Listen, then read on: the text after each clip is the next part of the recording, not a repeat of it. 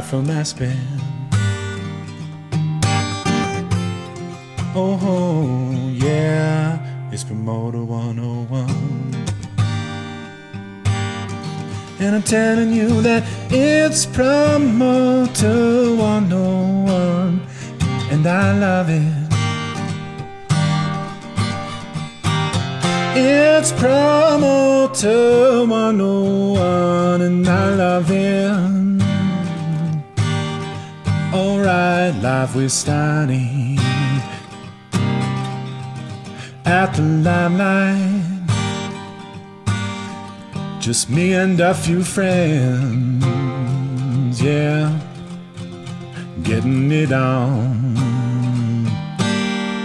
with Promoter 101. This is Alex Hodges with Nederlander Concerts, and I'm here with Promoter 101. Welcome back, boys and girls. All new episode of Promoter 101 this week, episode 119. Joined as always by the man himself, Mr. Dan Steinberg. Welcome to the podcast. Tis true. This week we've got a great show. We're sitting down with CEO of Tour Design, Deborah Fergie Ferguson, the Fergie one herself. That's right. And after that, we're going to have a catch-up. The general manager of the UC Theater, Matt Smitty-Smith, conference regular, sitting down to rap with us about all things Bay Area. And a fresh war story from City Wineries, Shlomo Lipitz. Plus, we've got the news of the week for you. Hey, it's Mark David, Steve Strange, Toby Leighton-Pope, Stuart Galbraith, Simeon Galperin. I'm Ralph James. Ted Cohen. Julia Frank. Jeff Goodman, Jamie Adler and Frank Wing. Doug Edley, David Klein. Stephen Riff. Tom Chauncey. And we're on Promoter 101. Promoter 101. Promoter 101. Promoter 101. Next week, we're changing the show up a little bit. That is right. We've got a big change coming for Promoter 101. We're going to be posting 2 shows a week, starting next Monday and next Thursday at 5 p.m. Pacific. The shows are going to be a condensed version of this podcast, but we're going to bring them to you twice as many. That's right. It's going to be bite-sized portions, but it should fill up your normal commute just a little bit easier. So trying something new. Let us know what you think about it. Give it a couple weeks. Let it sink in so you can really just get the vibe of it. Dan, the rumors are true. Podcast is just about everywhere now. Tell them where they can find it. You know, we're pretty much where you're listening to us right now, as well as Spotify, iTunes, iHeart, Spreaker, SoundCloud, Stitcher, YouTube, and Google Music. Sorry, out of breath. Too many places. Next week, we will finally be hitting Philly, PA. The countdown is on. That's right. You can catch us on campus on Wednesday, January 30th at the University of the Arts at Kaplan Recital Hall. We're going to have a very special guest and Live Nation's Jeff Gordon sitting down to record a live version of this show. First time we've done here in a while, Dan. You looking forward to Philly? I am looking forward to Philly. John Hampton is going to be in the house. Jesse Lundy's going to be in the house. All sorts of good hangs. It seems like it's going to be a good time in Philly. And Jeff Gordon, man, the guy's a fucking icon. He is. Looking forward to it very much. You know, Dan, the fans should know a little bit about how they can get into this show. What's the details? When are we starting? How do they find us next week? All right, well, if we're going to be all professional about it, tickets are free. The whole thing's sponsored by the university. Somebody's parents paid for an overpriced college education, and that money is getting funneled into bringing us to fucking Philadelphia. So tickets are free. It's from our friends at the university. All you have to do is get there at 6:30 when the doors open for the show that starts at 7:00,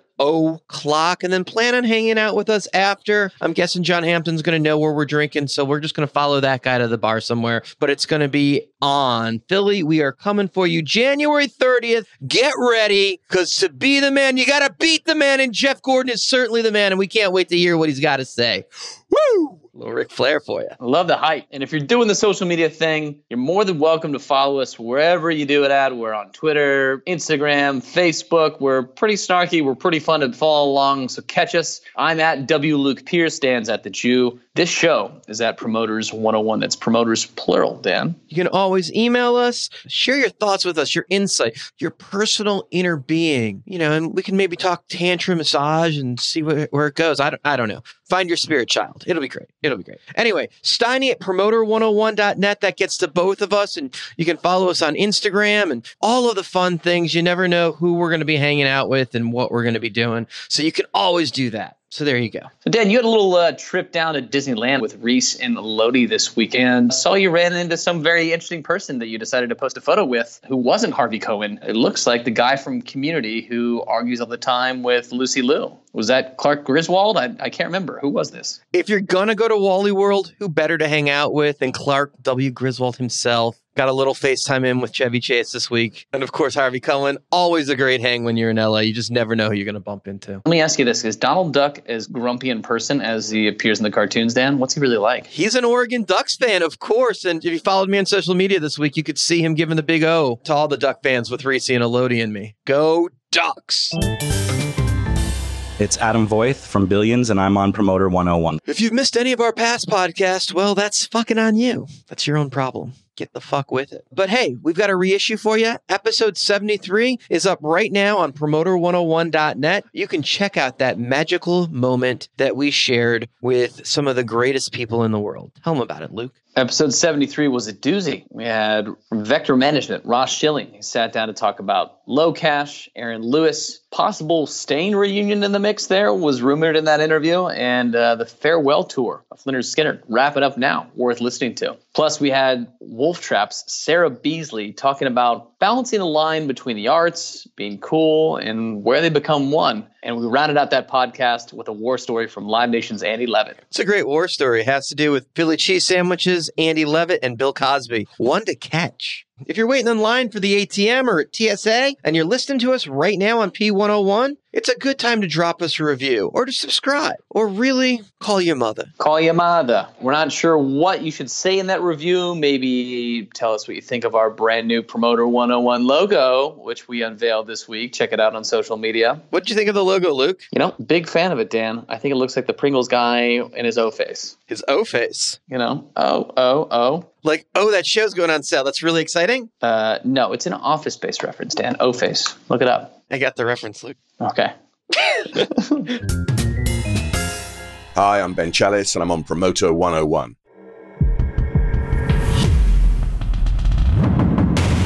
News of the week. Please welcome the Honorable W. Luke Pierce with some news you need to know. Time for News of the Week. Fire! See what I did there? Last week, 2 separate documentaries about the debacle in the Bahamas dropped. That's right. Fire Festival documentaries galore. Fire Fraud, a Hulu documentary featuring our good buddy Dave Brooks, dropped on Tuesday afternoon, and it was an earnest account of the events that unfolded leading up to the Billy McFarland-led Disaster Fest in the Bahamas. And later in the week, last week, on Friday, Netflix distributed their own Fuck Jerry-produced documentary. Fuck Jerry is the media company that helped McFarland, quote-unquote, stop the internet and drive the social media craze that brought thousands to the island of Exuma, where they were so graciously duped by Billy and his team. What'd you think about it? Let us know. We want to hear what you think about some comments on social media this week. Desert days ahead for the champ, Mike Tyson. Former heavyweight champ Mike Tyson now owns a 412-acre entertainment and cannabis facility, people. The Coachella Valley resident now is hosting his first event on that property next month, and he's calling it the Kind Festival to be hosted on February 23rd. The festival will have music, mazes, obstacle courses, and a quote-unquote chill zone with 100 specialty bean bags. While no weed will be available for sale, the organizers say that it will celebrate California's progressive stance on cannabis. I can't imagine what'll go wrong.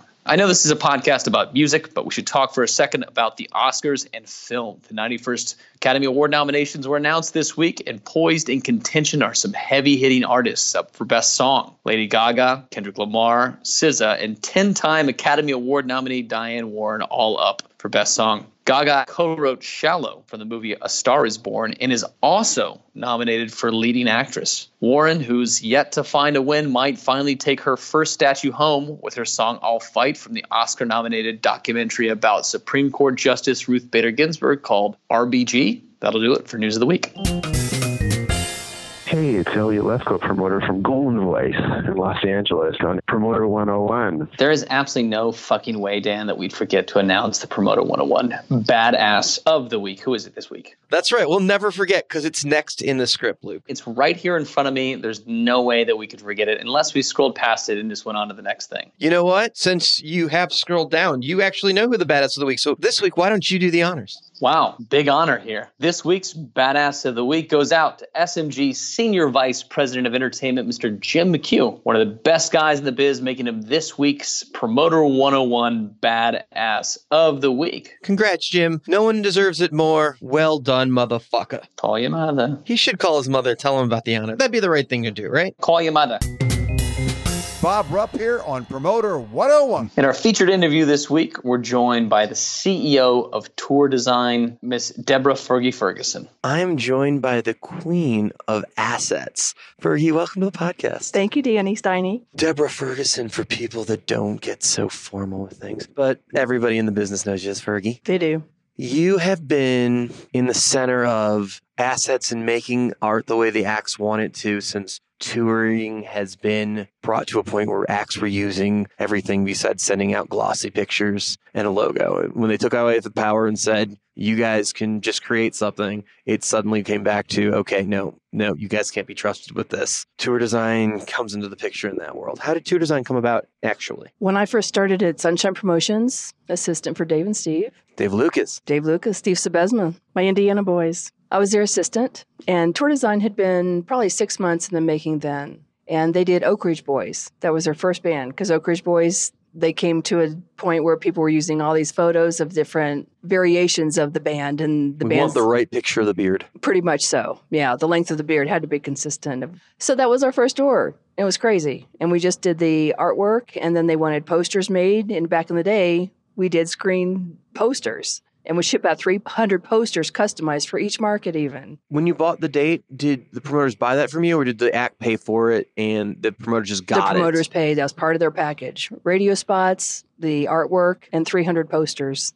So is that a hard thing at the get-go, getting promoters to be willing to pay for something that the radio station will give you a spot for free when you're buying it? They'll produce it in-house. It won't be as good. Was that a fight at the get-go? I worked directly with the agent and managers, and they wanted it to be done. If you wanted to do the Oaks, you had to do this. And that fight was already fought by the time you got the call. Pretty much so. Okay, so there was no real pushback at that level where you were doing the Oak Ridge Boys. No, because every promoter wanted it. And again, back in the day, Sunshine Promotions, Cellar Door Concerts, Jam, Contemporary Productions, they all wanted it, and they wanted it to be consistent as well. So it was a win-win. And there had already been some of this in this space, right? Bill Young had already been doing some of this prior to that. So people are used to the concept of you're dealing with an act on this level, you're having to use our assets the way we want them to, where you don't get the show. Correct. We were the new kids in town at the time. Then the roll-up happens with SFX, and you guys being part of Dave Lucas's company came along with that, right? Delsner Slater was the first to be bought out, so to speak. Sunshine Promotions was the second. Oh, really? Yep. And I just remember Dave and Steve gathering us all in the conference room. We all went in there because we were kind of, scared at the time. Like,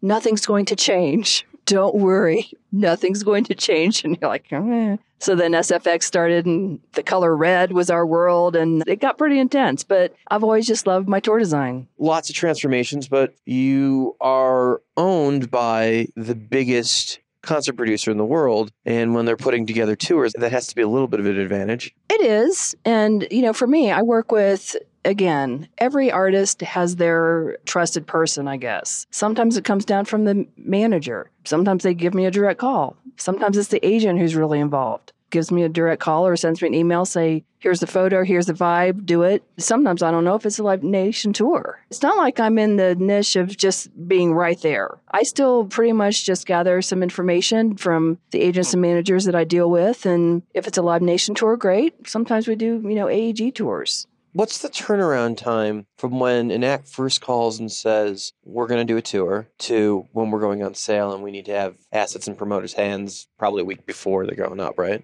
Well, if I had a yo-yo here, man, I'd just string that thing and up and down and all around. Okay, so ideally, what would you like to see? We would love like a 4-day turnaround. So if you get the call, you can be ready to get it out to promoters 4 days later? Yep. That's really fucking quick. It is quick. I like a lot more notice, and sometimes we do have more lead time, but more rather than not, even though I can call and say, hey, I know this is coming down, and they're waiting for a tour name or an approved photo from the artist or a concept that they're wanting. So a lot of it comes down to the wire, and, we've been there on a Thursday night until wee hours of the morning for a Monday announce, but things have to ship Friday. So it's a scramble, but it's just the love of the business, I guess, and the relationships I have. I'll move heaven and earth for my clients.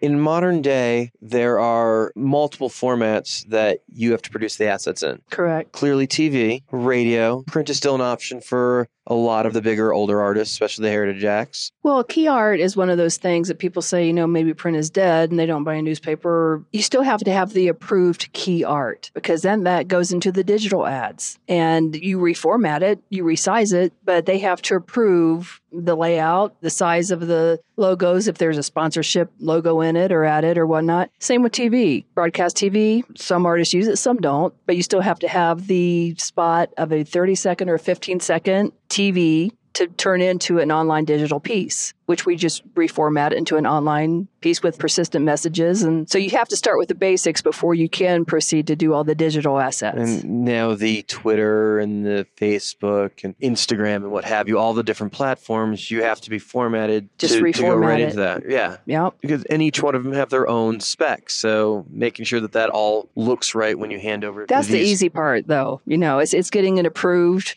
Sometimes they want to see it in all the different formats, but basically they're like, well, if it's the same content as the 30 or 15, I trust you because it's a lot. When a new format or genre of media comes out of nowhere, and they drop out of nowhere suddenly, you have to be ready to design something and tool into it out of nowhere. Correct. I mean, there wasn't internet, and then there was. And then you had to design e-cards and what have you. Whole new ball game. If there is a new form of media, which I'm sure there will be. Nope. Yeah, I'm sure there was a point 30 years ago where everybody was sure we had them all covered. But I think we were all at the point where we realized that technology will bring us new ways to put things out of the cool text or what have you. Well, like another Indiana boy said, Mr. John Mellencamp, Cougar Mellencamp. The Coug. If you're not part of the future, then get out of the way. I like that. It's just how it is. And you just have to adapt. And we've done that. And our main issue is touring. But we do a lot of other, types of any creative tool that helps sell a ticket is kind of my spiel now. Because it's not, just the music industry. We do some theatrical things. We do some sports things. And a lot of people come to us to do the creative because between the plethora of voice talents we have, we do the creative that they see on our site for tourdesign.com. And they're like, man, you can do anything. It's like, yeah, we can, and we do. So we diversify. It's an amazing amount of volume that you guys push through the office. I love seeing Bill Kittle at the conferences because he's in the panels, but he never looks up because he's still working the entire time because he can't not be working because you guys are always on deadline for 10 or 15 soon, especially when you're coming into summer. Did he give you like $50 to say that? Kittle is always working. I know. He is. And he was my assistant for many years. And I feel like I've created a little bit of a monster, but he loves what he does. Now, do I wish he was on his laptop in a conference in the lobby? Not so much, but he gets the job done. And that's why I'm just so proud of the company as a whole. My team is just spectacular. Again, and feeling like, I don't want to sound cheesy, but a family kind of vibe. We have each other's back, and we know that we each work really hard, but it depends on all that person in the chain of what they do. I can't produce a spot. I can't go into an editing bay and edit a TV spot. But when I get all the information and they know that it's a big tour and I'm passionate about it, they kind of do it for me and to get a paycheck. I mean, who am I kidding? But it's just, I try and make it each day somewhat of a good experience within the stress levels that we have and the pressures. But we're together 10 to 12 hours a day. So you might as well try and just work together in a good kind of fashion. But they all just jump to it. So I'm just proud of my team, of their work ethic and how they deal with people, and not just an email, but do a phone call and just really dig in and have a relationship with our clients. Yeah, certain things are easy because if it's digital, it's probably a layered format or something that goes out and they can localize it. But when it's TV or radio, you guys have to do the localization and finish those spots and add the local information. Correct. So when you've got a global on sale for a real massive tour and you're having to do localized spots for, I don't know, it could be 100 shows, right? Absolutely. The amount of turnaround time and making sure you guys hit deadlines has got to just be crazy push to the finish line. That's why we just stay until it gets done. And, when there are multiple on sales of multiple different tours, it gets pretty intense. I mean, more than one band at a time goes on sale on Friday? Or Monday at 10 a.m. It happens, man. Who chose 10 a.m.? What the fuck? Where did that come from? I don't know.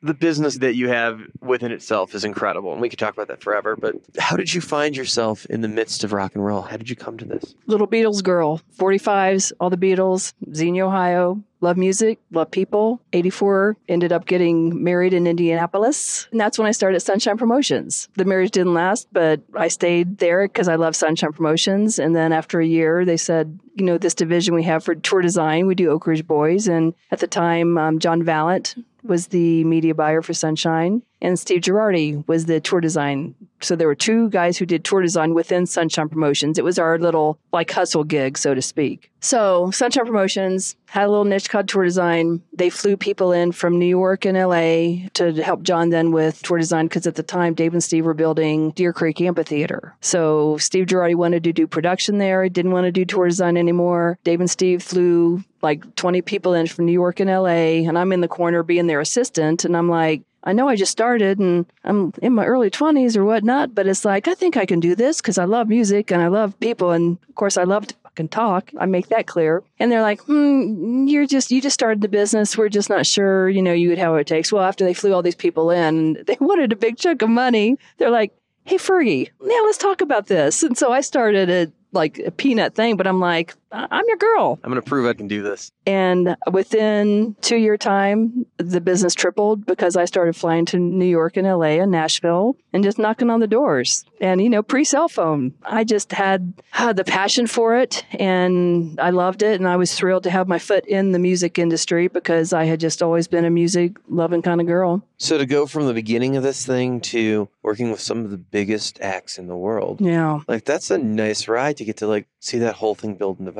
Well, Sir Paul McCartney, man, I was Debbie Lynn McCartney. My principals would say, hey, Virginia, my mom, she's at it again. And my mom's like, no. I would start signing my papers, Debbie Lynn McCartney. Once every 6 months, because I'm like, man, if he met me, he would fall in love with me and marry me. I'm sorry, Linda, but that's just how it would be. So from that time on, but now working with Barry Marshall and Ben and their team on Paul McCartney's tour, when they call and I get an email, my heart just explodes. I got to keep my cool, but it's this is pretty wonderful. You have an amazing viewpoint of the industry. You have been in it long enough to know when you got to ramp up for summer and when it's going to get crazy, when things are going to cool down for the holidays, things are going to get busy for shows going on sale around Thanksgiving for the Christmas season, for tickets make great gifts. Nothing should surprise you in that world. What are the things that catch you off guard these days? Yeah, the timing situation, it doesn't surprise me because we used to have somewhat of a lull. We really don't. There is no concert season anymore, just all straight through. Well, in the amphitheaters, and again, that starts sometimes the preps. We're doing some stuff for the amphitheaters now.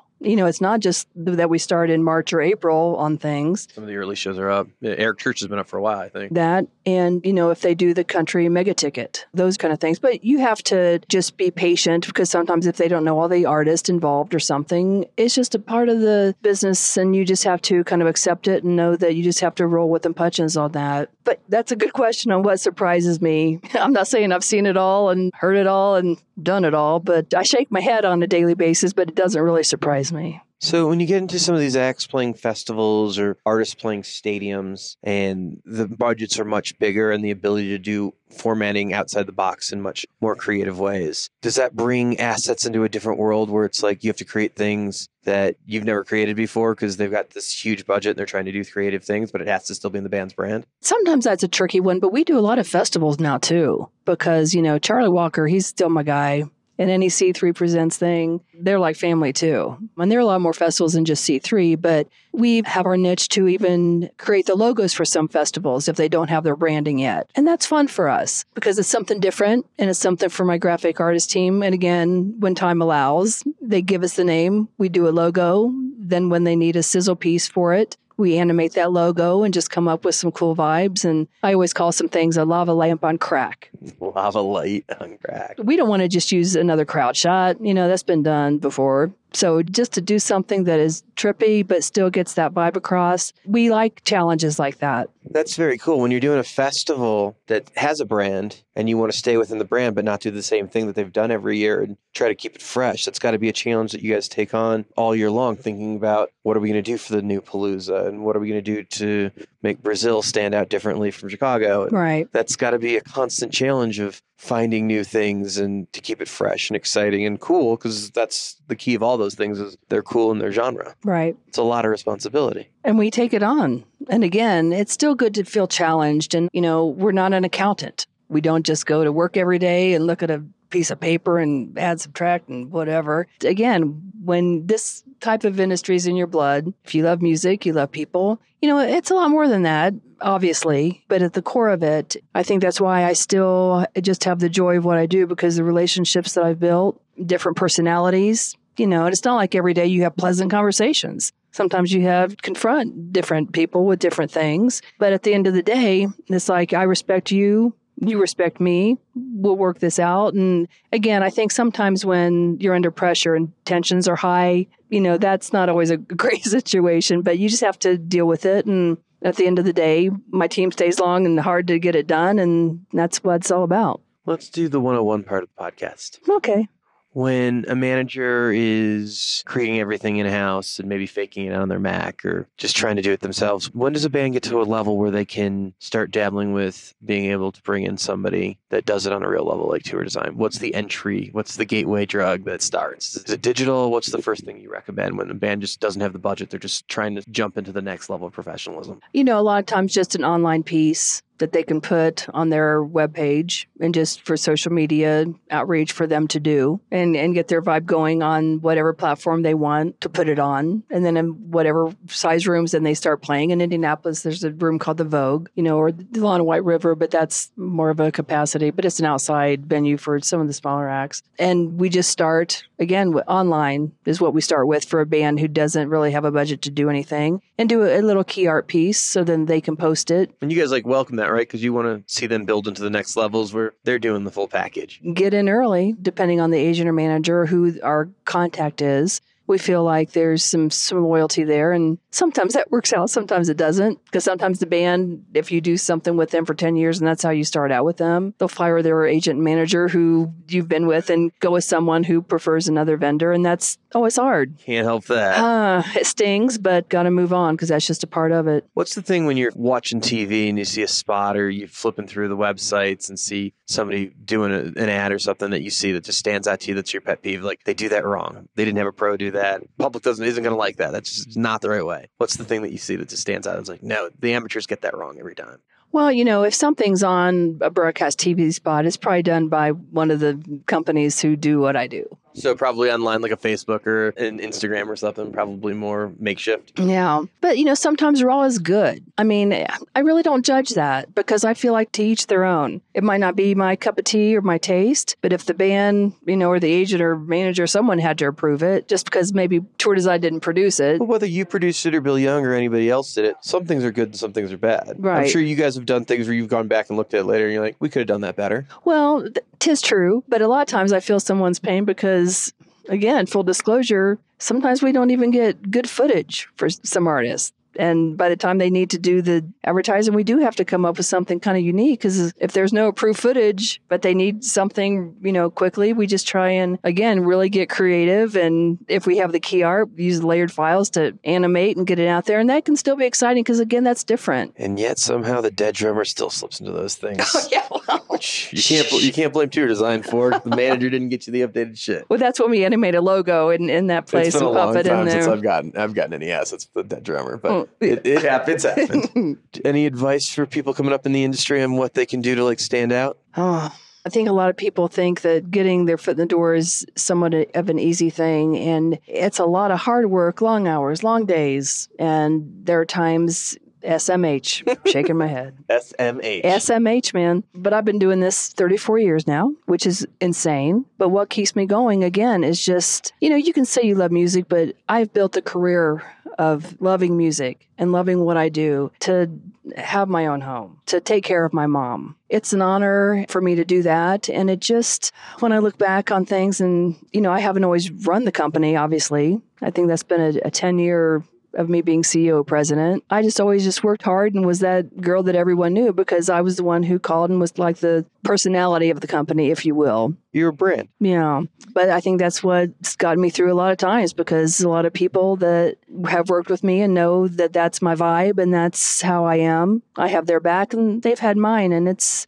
come in handy during some of the more stressful times. what's most impressive about your career, and we've known each other a long time, is how close you are with your competitors. Most people don't get along with their competitors at all, but you and John Schultz, you guys are in the same place. At some point, you guys are going to be hanging out. Well, he started out at Tour Design, so that's the bond there. You know, some of the corporate shakeups that happened, some things happened that weren't really under my domain, but it's a human being thing. And, you know, they work hard. He works hard. Yeah, we like Schultz. Yeah. Fergie, thank you so much for taking time and talking to me on Promoter 101. Thank you, Steiny. Fergie is amazing. She brings us the likes of people like Bill Kittle, who I don't think the industry would know existed if there wasn't Fergie. Without Fergie, there could be no Kittle. That alone makes her an icon, but she's just an amazing, amazing person. We love Fergie. So awesome to have her on Promoter 101. John Valentino with AEG Presents, and here we are on Promoter 101. Tweets of the week. It's time for the Steiny Wisdom Hour, a.k.a. Tweets of the Week. Let's start here. Working in an industry that is built around music, booze, drugs, sex appeal, and money. Wait, I forgot what my point was. Precisely. We didn't sell out the 650 cap room last year. But we want to bring a Broadway-style theater show in at twice the size and its sellout money deal. What do you think? Of course. I think we should confirm that show tomorrow. Said every agent ever. If everyone did business the way Randy Vogel does, the industry would just be a much nicer place, wouldn't it, Luke? It would indeed. And that'll do it for our Promoter 101 Tweets of the Week. Keep up with Dan. He's at The Jew on Twitter. I'm at The Jew. Call your mother. Call your mother. Hi, it's John Meglin from Concerts West, and you're on Promoter 101. Up next, a war story from the City Winery Director of Programming, Shlomo Lipitz. Shlomo from City Winery, what do you got for us? Well, we were lucky enough to have Prince twice, once in Chicago as a kind of same day type of thing, and then 5 nights where he may or may not show up, but nevertheless, New Power Generation was playing, and we had double shows on Wednesday, double shows on Friday, and then a Sunday, the VMAs. So my story is, the first 2 nights of Prince in New York, Prince does not show up. The band plays full night. Obviously, everyone was there, was disappointed. The tickets weren't really that high because it wasn't really Prince. We put a purple thing and a Prince sign, but there was no guarantee he'll show up. He didn't show up the first and second night. The third night, we have this podcast guy, this New York sport personality, I'm not going to mention his name, where he asks Michael to please come downstairs because he's part of the Prince fan club and he wants to interview Michael. And I'm in the room, and the first question that the guy asks Michael, so Michael, how does it feel? You know, been in the music business for 25 years and you've never had Prince. And Michael's response was, man, I've been trying to get that motherfucker for a long time. Something changed in the room. It was some weird energy. I can't really explain it. Not even 2 minutes pass, and his 21-year-old manager, Prince's manager, comes in the room and asks to talk with me. And she tells me, Shlomo, I don't know what your boss just did, but Prince is in his room. He's listening to the podcast. It's a live feed. And your boss just called him motherfucker on air. And he didn't take that in the loving motherfucker kind of way. No, and as we all know, he's born again or whatever, he can't cuss, and it's notorious for band members to get fined and all that stuff. And she says, well, Prince is not planning to come now anymore. He's canceling the rest of the shows. I'm like, just rolling my eyes. I'm like, fuck, are you fucking kidding me? After all this? What a motherfucker. This whole week leading up, it was like the worst week of my life. I've been kept up again and again. And I just asked her, flat out, like, is there anything that we could do that will change his mind? And he shows up and she's like, let me talk with him. And she goes out for 10 minutes. She comes back and she's like, well, if Michael writes on a piece of paper 100 times, your name is Prince, not motherfucker. Your name is Prince, not motherfucker. He'll consider. And I have to go back into the room to Michael and explain to him, hey, Michael, we're going to have you play the Bart Simpson and write on the piece of paper 100 times, your name is Prince, not motherfucker. And Michael actually, now a couple of drinks down, he was a good sport. You know what? I'll do it. So I even have a video of him kind of writing it down. 10 minutes go by, hand it back to the manager, and she disappears for a half hour, then comes back and just tells me, Prince forgives you. He goes on like 1 o'clock in the morning and play until close to 7 in the morning, 5 or 6 hours of epic show. So that's it. Thank you. Shlomo has a feature interview coming up in just a couple weeks. So call you Deli Baker. Hey! This is John Giddings, and I'm on Promoter 101. And last but not least, our next and final interview for this episode 119 of Promoter 101 is the general manager of the UC Theater Berkeley, Mr. Matt Smitty Smith. We're hanging in Aspen, and one of my favorite people, Matt Smith. Smitty, welcome to the podcast, dude. It's a pleasure to be here, Dan. Some of these require lots of work. Others require lots and lots of understanding of technology or where the industry is going in a different field.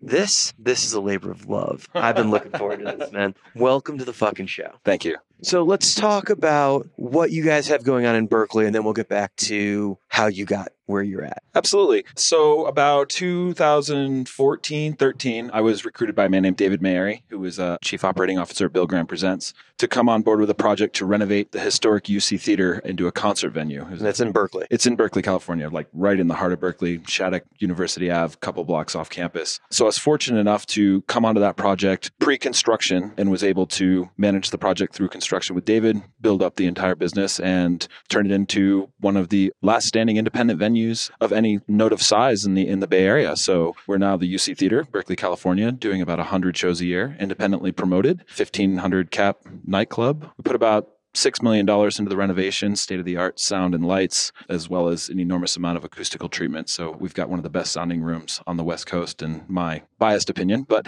we've had several other people say that as well. The room's got a cool vibe. You guys are booking some really progressive, cool stuff. You're taking some chances. And there's a youthful vibe because there's an amazing campus right there. Yeah, that's correct. And it's not just the campus that we do, though. A lot of people look at the Bay Area as San Francisco as being the market. However, there's 5 times more people on the other side of the bridge. And so what you've seen is an entire vertical of venues, all the way from the New Parish, through us, through the Fox Theater, through the Greek Theater, through the Oracle Arena, really establishing itself as its own market. So we do have a very youthful vibe for a lot of shows. We also have a very millennial, a little bit older, 20s and 30s vibe. And then, when we get up into the hills and we book something more legacy, we do seated shows as well. It's pretty excellent to take advantage of the diversity of the East Bay. Can you play both in San Francisco proper and play the East Bay? I absolutely consider them 2 separate markets. We've been fortunate enough to be able to do shows back to back with the Fillmore, which would traditionally be worth what people would say 1,400 tickets in the market, and sell out both sides of it. Since I've been promoting in Oakland for the past 15 years, I've always been trying to distinguish them as 2 markets. And for locals, that bridge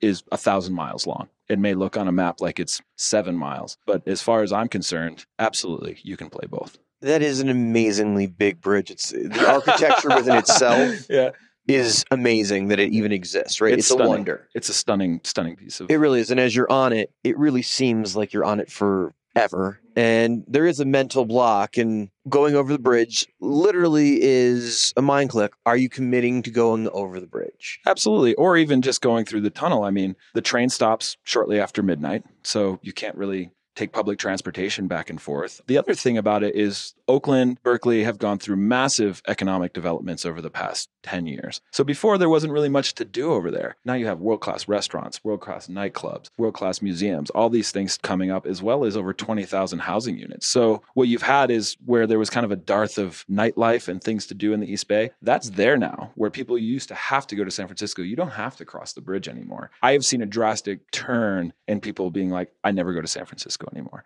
ever. And I used to go constantly. Now, you've been rewarded with some pretty killer underplays. Oh, yeah, absolutely. You want to name drop a little? Well, Green Day would be the first one. The entire organization has been extremely supportive of us from the very beginning, which is great. We've had Ani DeFranco, NoFX, Run the Jewels, to name a few. So some pretty cool things that could have sold much more tickets, but they wanted to play the cool room and they wanted to support the venue. Absolutely. And one edge of it that we have, besides just being independent, we're also a nonprofit. We have an entire education program called the Concert Careers Pathways Program, where we take underserved and at-risk youth ages 17 and 25 and teach them the technical, creative, and business aspects of concert promotion. And these are kids that are coming up through various programs through the Bay Area, like the Berkeley Y Teen Center, Youth Uprising, etc. And they're moving into the phase of independent living. So we run them through a 40-week program, which is very extensive. And when people find out about that, they realize that we're doing something much bigger than just padding our pockets. And we do run the venue as a regular market rate venue. You wouldn't even notice unless you dug in and saw all of a sudden these kids are working within the subtext of what we're doing. And so that also pulls on a lot of heartstrings, so to speak. So you're educating, you're bringing music, you're enhancing the neighborhood all at the same time. Where's the downside? Since the beginning of coming onto this project, the only resistance that we got from anywhere was from other promoters. And the community has embraced us enormously. And we feel like we really brought a service. We also filled a hole in the vertical in the market as far as we're the only venue of our size and type in the East Bay. We're also providing probably the most diverse range of cultural entertainment for any venue that's happening. We do symphonies, we do spoken word stuff occasionally. We do adventure film series, although primarily 90% of what we do is live music. We've done the advertisement for the venue, which is a cool thing. Thanks. Let's talk about you. Absolutely. How you doing? I'm doing great. I just spent 5 hours skiing in Aspen. It's not the worst thing in the world. This conference really has made it so we've gotten to know each other the last 5 years or so. We've become friends, but it's one of those things where you have a special vibe about you. You're really excited about music. Absolutely. It's part of your lifestyle. It's part of your being. In the last year, we got to enjoy a Metallica show together. Thank you, Mark Ryder. Thank you. We went with a friend of mine, Chris Porter, who's been on Chris Porter, who is now booking the Hardly Strictly Bluegrass Festival in San Francisco, which is just stunning to watch him glow driving around that park in a golf cart right now. He loves it. Happy for Chris. But there's something that you get when you get to go to a show of that magnitude and hang out and truly see someone enjoy a show. And particularly with a band like that where there's a connection and high fives when you get the fucking, oh my God, they're playing one. Yeah. Those feelings where it's just this is so cool. I can't believe we're in the fucking pit. Those awesome feelings. And the industry allows us some extra special cool hookups sometimes that maybe not everybody's going to get, but fuck it, we're all in the industry. Let's take advantage of that shit. And yeah, thank you, Mark Ryder. Metallica in the stadium, I got to say, has got to be the most sensory overload I may have ever had. Absolutely. The band running around you because the pit literally is in the middle of the catwalk that circles all the way around, the video wall behind you, the explosions and the screams. Well, you're a foot from James Hetfield singing Sad But True. It's just, oh my God. Fucking overwhelming. It was an amazing time for sure. So we got to share that, recapping it while we were trying to get out of the fucking parking lot because stadium shows will be a bear to get out of. Absolutely. I think my favorite part of that entire show is I may have been the only person not wearing a black t-shirt. You were. Actually, you were getting texts, people being like, Steiny, I can see you in the pit with your red shirt. One dot of red in the middle of the crowd. It was pretty hilarious. I wanted the band to know I was there, man.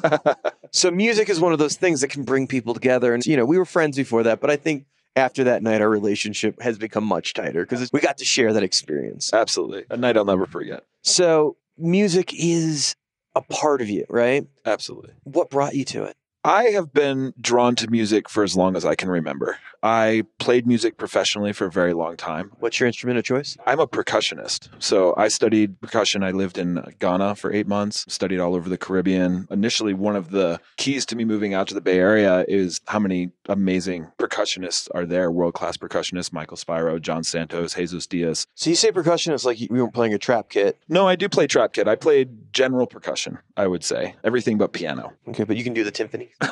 I can peck out a few notes here and there, yeah.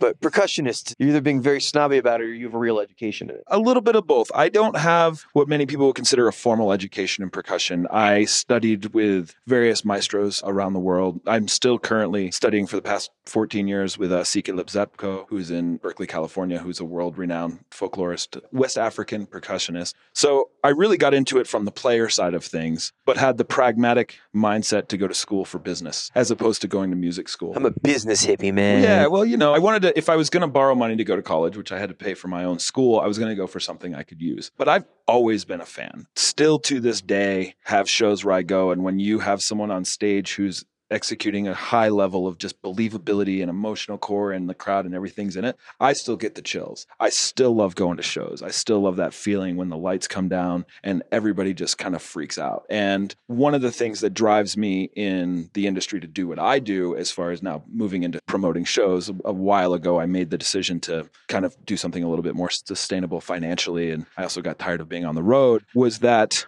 in this crazy world that we're living in, and everybody's all wrapped up in so many different things between politics and their personal relationships and their finances and all the problems we have, when people go to a really good show, it's a transcendental experience for several hours. And I look at it when I look out over the UC Theater and I see the whole room just banging, band is clicking, the room is there, all eyes are on it. We have successfully delivered happiness. I like that. And to me, that's very important. It's something I feel is important for us to have as a common sense of humanity to like bring that to people. Fuck yeah, man. Let's talk about this. And this is a little informal because it's you and me. You know, it's like I didn't take notes because I didn't. I wanted it to be free-formed with you and me. Fair enough. There are a lot of musicians that wanted to be musicians, and I get the feeling you'd rather make your living on stage than behind stage. No, actually, when I was done performing for a living, I realized I love playing drums. It's a very much so a passion for me, but the process of making a living and doing it had sucked out some of that passion for me. When I made the transition,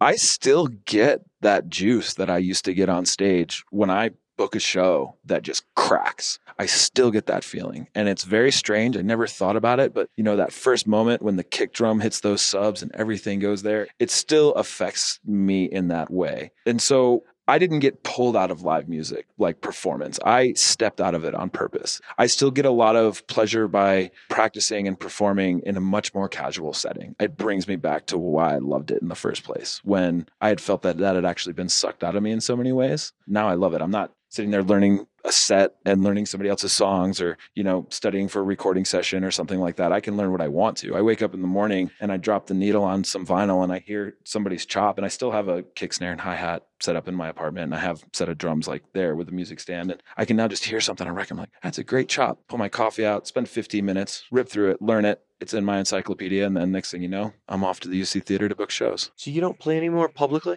You don't perform? Not really. No, it's been a while. That's not a closed chapter, right? Because you said when you made the change, did you make the change like I'm financially going to focus on making a living in music and not performing? But you've not given up the idea of ever not performing again, right? Like, absolutely. You would gig in a band, right? I have no desire to be in a band with any sort of ambition. Got it. But playing is still a labor of love. Absolutely. I mean, you just don't want to be on the road gigging, trying to grind out a living. Right. I mean, I've been playing for 25 years. It's something I do. It's something I would consider myself to be talented at, and it'll happen again. So over the year, you know, the podcast has been around for 2+ years now. And something I've noticed after interviewing hundreds of industry folks is a lot of us got our first taste of the industry with an instrument in our hand. A lot of us wanted to make our living on stage, and at some point realized that it's so hard. Many of the people that we deal with in the industry make a better living than most of the musicians that are living the dream, because there are very few people that get to be Sting. The 1% of the 1% is just ridiculous. And you can make money as the drummer for a pretty good band, but you have to be gigging a lot, and you have to stay current, and you have to keep the band together, and you have to have a lot of luck. A lot of luck. Because selling out 500 seaters ain't going to do it. Selling out 1,000 cap ain't going to do it either. If you're headlining them, you're getting a $25 ticket, and you're doing 200 shows a year, you can grind out a living. You can grind out a living. But yeah, it's tough. The bus, the agent, the road crew, gas. It just kills you. Even if you can keep it to a van, which at some point, if you're doing that many shows, you can't. Well, it's also very isolating. I feel as though if you're touring that much, your whole world is the people you're touring with. This is something I noticed that affected me. It wasn't necessarily a reason, is every time I'd go out on the road, especially as I got in my late 20s and early 30s, you'd go out and you'd be out, you know, a couple months here and there. You'd be back for a couple weeks and go, and you're back. So you're not really connecting with your people, and you go out and your friends and people that you really enjoy being around are going through these major life changes that you do at that age. They're buying a home or getting married or having kids, and you start to miss those moments with those people. And so it's very easy, I think, to lose your sense of grounding when you're in that state. And I think that sometimes is a lot of reason why so many touring musicians have so many problems with depression and, you know, various narcotics and whatnot, because they don't have a grounding anymore there. So that's also a very difficult part about it. And you have to commit yourself to saying, okay, I'm going to be the man in the suitcase, and all of where I'm from can just exist without me. And that's a big sacrifice, and it's a gamble too, because if you don't crest over that, next thing you know, you're at home and everybody around you has just moved on. Sounds like a great Alice in Chains song. The man that didn't in mean the suitcase. It sounded a little bit dark, but it's true. It's a different world, right? Living on the side of the industry where you're presenting the show, you're presenting the offer, you're turning the theater into a community space that's a gathering space. it's a different side of the world. And performing, you have that ability to touch the audience in such a direct way. But from where you're at, it's a little less direct and a little bit more community building. So you're more the platform for others. When you hand over the microphone and you step off stage and let someone else do that, mentally, that's a huge decision. Was that hard? I was ready for it. I went back and forth on it for maybe a year. I would go through those nights of extreme elation for the shows that just popped and then the shows that weren't, and you're in the middle of the nowhere. I definitely went through a period where I felt like I had lost my identity for a little while because everybody who had known me for the past 15 years knew me as someone, from the time I was 17 that played drums and did that for a living, and that was it. So there was a period where I had to think about finding myself, but I realized that once I started going full bore on promoting shows, and I was also promoting shows while I was touring. I was using the Rolodex I was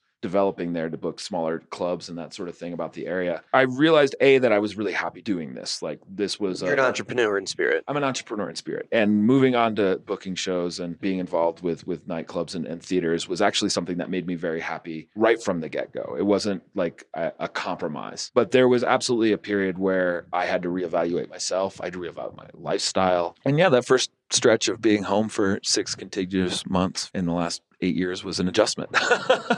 Before I let you go, you're someone that's newer to the industry as far as the business side. You're not 25 years in. I mean, you're not 2 years in, though. You've got some experience. Yeah, but I would say about 10 years at this point. Right. Yeah. So you're at this very intermediate point of your career where you're in the door, you're through the borders to entry, you've had some success, and you're established, and you're credible. People listen to you, and they do business with you. Right. But you've got far greater pastures that you're trying to reach, and you're not done yet by any means. From where you're at to now, do you have advice for the guys that are entering the business on how to get through those borders to entry? Yeah, I mean, for people who are just coming in, a lot of my career has had a lot of successes because I showed up and I was personable and I would ask people to meet with them, or just being outgoing in those situations, but constantly going to shows, constantly go to places where people in the industry hang out, and be someone that they would like is very, very important. Find partners, find people that you trust, that you can boost yourself into the industry with, people who want to do things with you. Like, don't try to plow through this alone. I don't feel like anybody in this industry has done this